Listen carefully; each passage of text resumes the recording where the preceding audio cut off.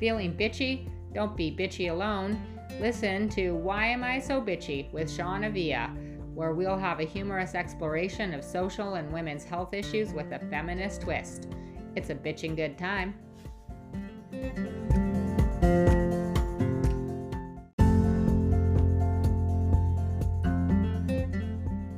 Welcome to Why Am I So Bitchy with Sean Avia.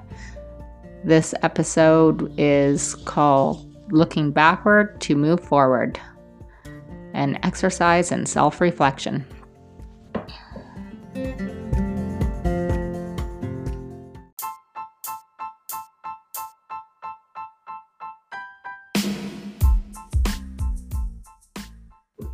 Hey, why am I bitchy this week? Well, it's because I'm freezing cold, the fire's on, the furnace is on, the roads are slippery, and I've had a lot of technical difficulties with this episode.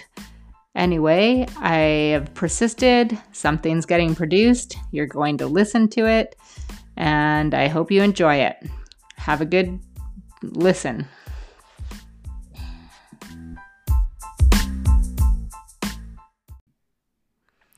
Hey there, welcome to Why Am I So Bitchy, episode 3. I'm feeling a little bit bitchy right now because this is like the third take of this and I've had some technical difficulty. Anyway, so I'm going to move on. Hopefully this take is just really good and it's probably going to be good enough because I've spent a lot of time on it already. Anyway, that's enough bitching, but this week I was prepping for this episode by an interesting article by one of my favorite new discoveries, Esther Perel. Esther is a relationship therapist of all sorts of couples, gay, straight, and interracial. She likes to explore all sorts of different couples. So this is called, what I'm talking about is from an article called Letters from Esther, Promises and Resolutions. And in her article, she starts talking about how promises are an oath of accountability, and we're usually promising ourselves or someone else things like, I'll never cheat on you again, I'll pay you back, I'll be there for you. But a resolution is more of a declaration of desire. I thought that was really interestingly put. So something like, I want to spend more time with my family and friends, I want to lose weight, and it's kind of a fantasy of a clean slate, Esther says, and it motivates us to change. But she asks, will we change? Esther states, and I feel pretty in sync with her on this, that when she makes a resolution, she often doesn't stick with it. It's really, a lot of us feel when we make especially goals of restriction that it's really hard to stick to it, and we kind of have an ambivalent feeling about it. So we say things, I want to, but I don't believe I can. I want to, but I'll feel guilty if I did. And so we feel, the fantasy part is, we feel like the promise that we will change, with that promise to ourselves, the struggle will disappear. And we kind of fantasize about the other person that we could be. And it's, Esther says, very magical thinking. Anyway, so in that, how can we understand ourselves? So how can we understand the parts we perceive as shameful and that shame holds us back? So how can we move forward from that instead of burying them under unfulfilled promises to ourselves? So, and I think it's kind of interesting too, when we do that, we often are promising ourselves, like, oh, I'm going to lose weight and go to the gym all the time. But we actually reward ourselves with chocolate cake or something like that, which is counteractive to our goal. And that doesn't mean we should never have a treat. It's just kind of interesting that we often are sometimes sabotaging the very thing that we're trying to reach. Yeah, so it's pretty interesting how we're doing those things often, putting roadblocks in front of ourselves. And I think this is really interesting. Esther is inviting us to think about the promises you need to break. She says, what would 2020 be like if our resolutions, that mental state of activation, was informed by the promises that we're finally ready to break? Anyway, that's something to think about. So when I was preparing for this podcast, one of the things Esther suggested, and I will post the article link so you can have a more in-depth read. I was thinking, she suggested some poetry by David Whyte. And he has many poems, but the ones I was drawn to happened to be about the Camino, a Camino that I took to, which is a pilgrimage to Santiago de Compostela. So in 2016, my husband and I embarked on a long journey of walking from Pamplona to Santiago de Compostela. And these poems really made me reflect on that time and reflect on how much sometimes we accomplish and we don't really give ourselves credit for it.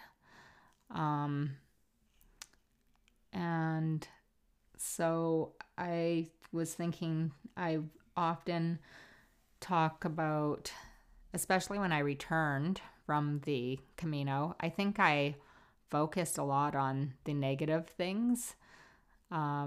So not like, yeah, I did this amazing pilgrimage. I was like, yeah, I did that, but I cried every day for 2 weeks, which is true. And that's still often part of my Camino story when I tell it, because it was significant. But I think I don't often reflect on, despite my crying every morning for at least an hour or longer while I was getting on the road and walking and, packing up my backpack for the day.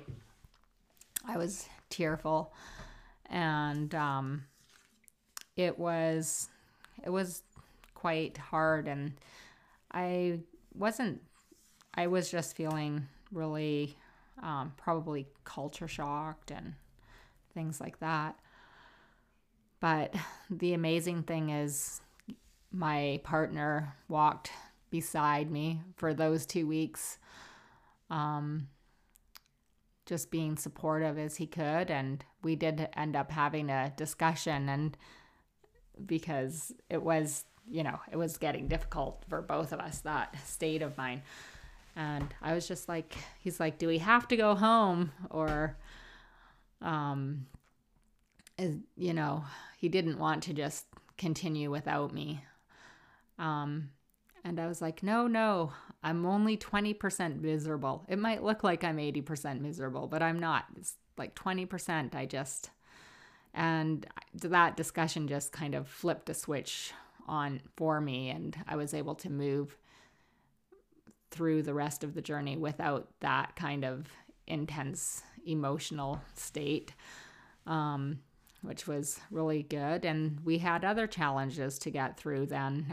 Victor had a pretty significant foot injury, and we had to rest some days and take some buses, just because, and that was just part of the journey. We were mentally and physically drained, and it was okay. It was fine.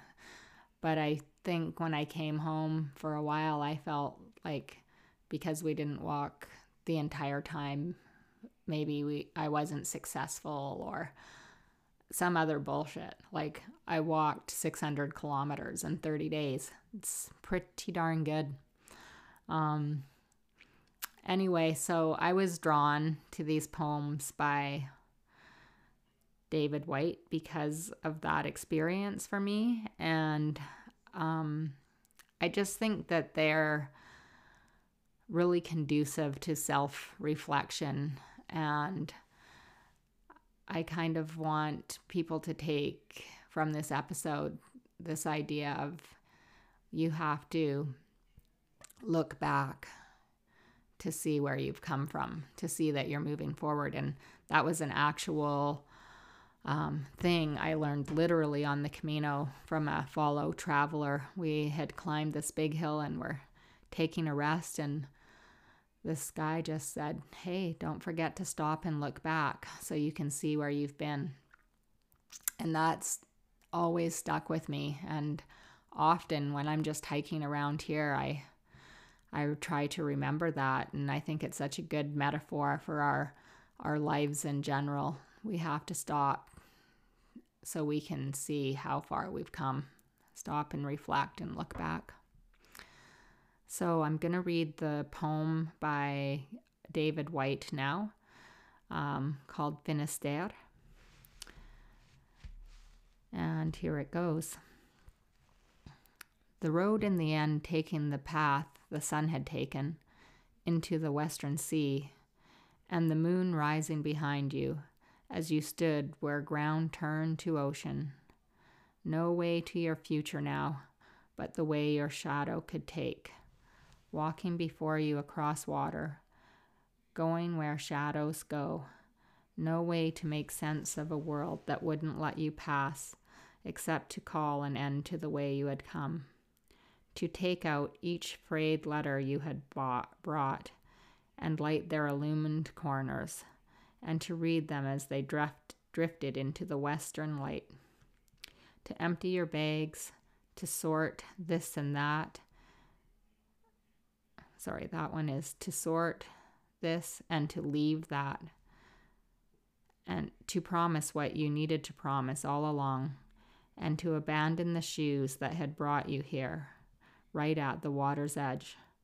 Not because you had given up, but because now you would find a different way to tread, and because through it all, part of you would still walk on, no matter how,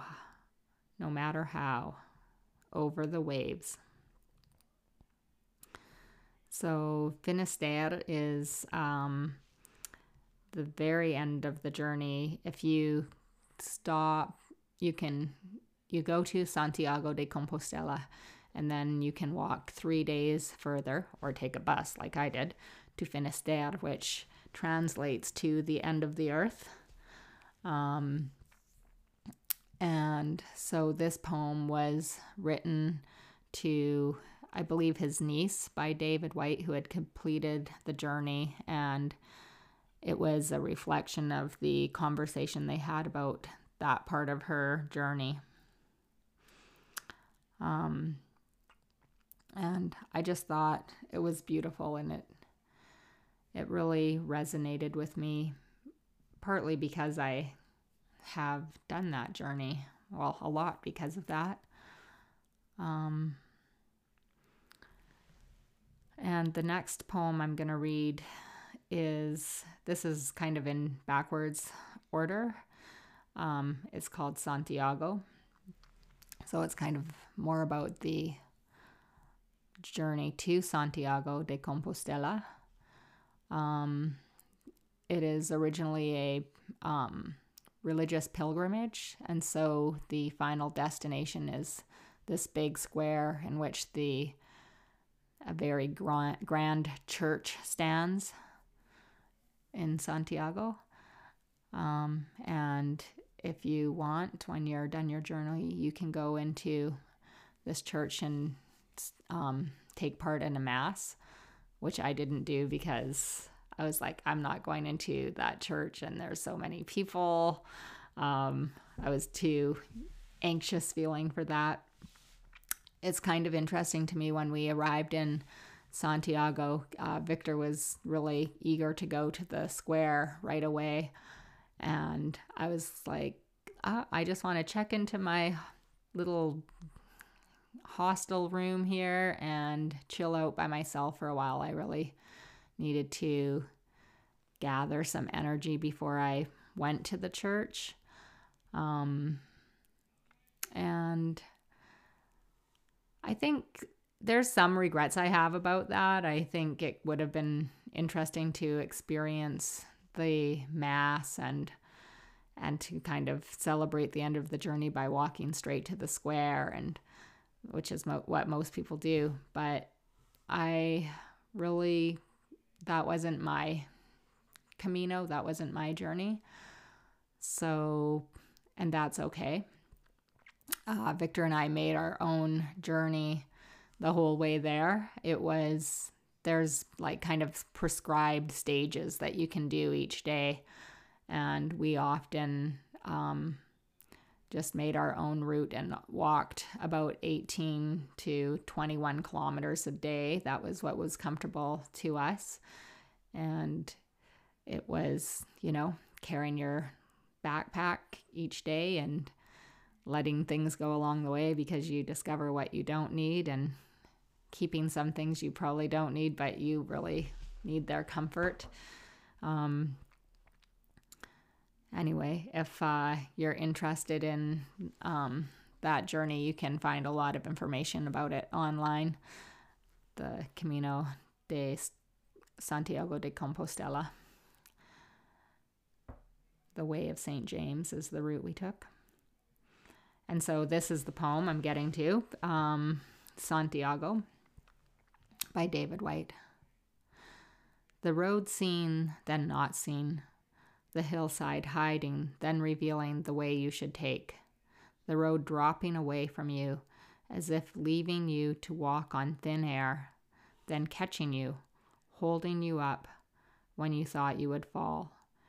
And the way forward, always in the end, the way that you followed, the way that carried you into your future, that brought you to this place, no matter that it sometimes took your promise from you, no matter that it had to break your heart along the way, the sense of having walked from far inside yourself out into the revelation, to have risked yourself for something that seemed to stand both inside you and far beyond you, that called you back to the only road in the end that you could follow, walking as you did in your rags of love and speaking in the voice that by night became a prayer for safe arrival, so that one day you realized that what you wanted had already happened long ago and in the dwelling place you had lived in before you began,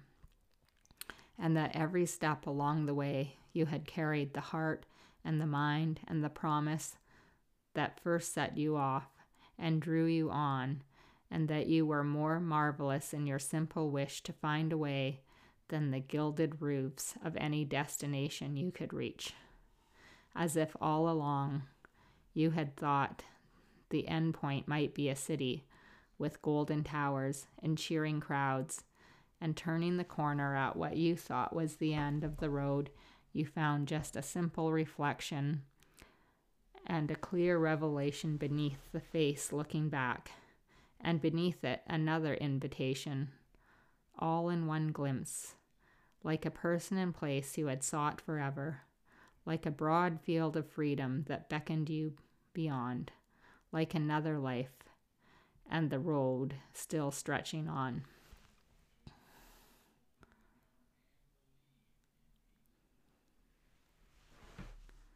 So that was Santiago by David White.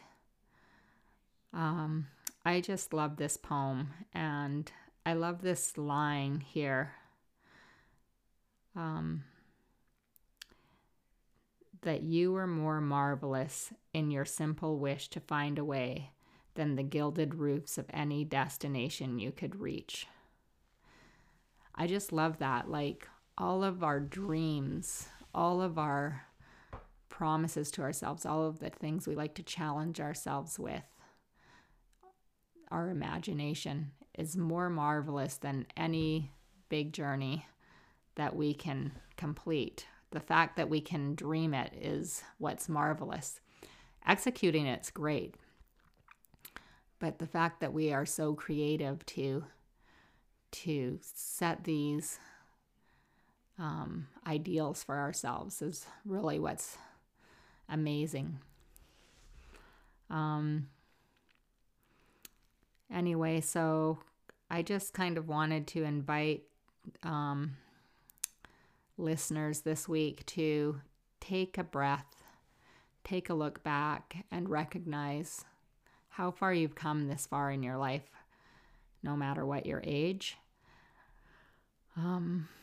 I'm feeling pretty reflective this year. I've mentioned it before. I'm going to be turning 50. I'm really wanting to step out of my shell in many ways and act and do things that I've kind of been fearful to do. This podcast is one of those things. I've been inspired by podcasters like Esther, who I've been talking about today, Nicole Byer from Why Won't You Date Me, other podcasts. I just thought, hey, that seems like fun, and I've been talking about doing it for like 6 months, and here I am doing the 3rd episode now. And I think it's great when we just take action and make things happen. Action is my word of the year, thanks to Laura and the women at her HQ who I vision boarded for the year with. And yeah, that is kind of my thoughts today. Just remember to stop and look back and see where you have been. And then you can look forward and see where you want to go. Enjoy the stillness and the time to reflect. I hope you all have a good week. That is this week's episode. And thanks for tuning in.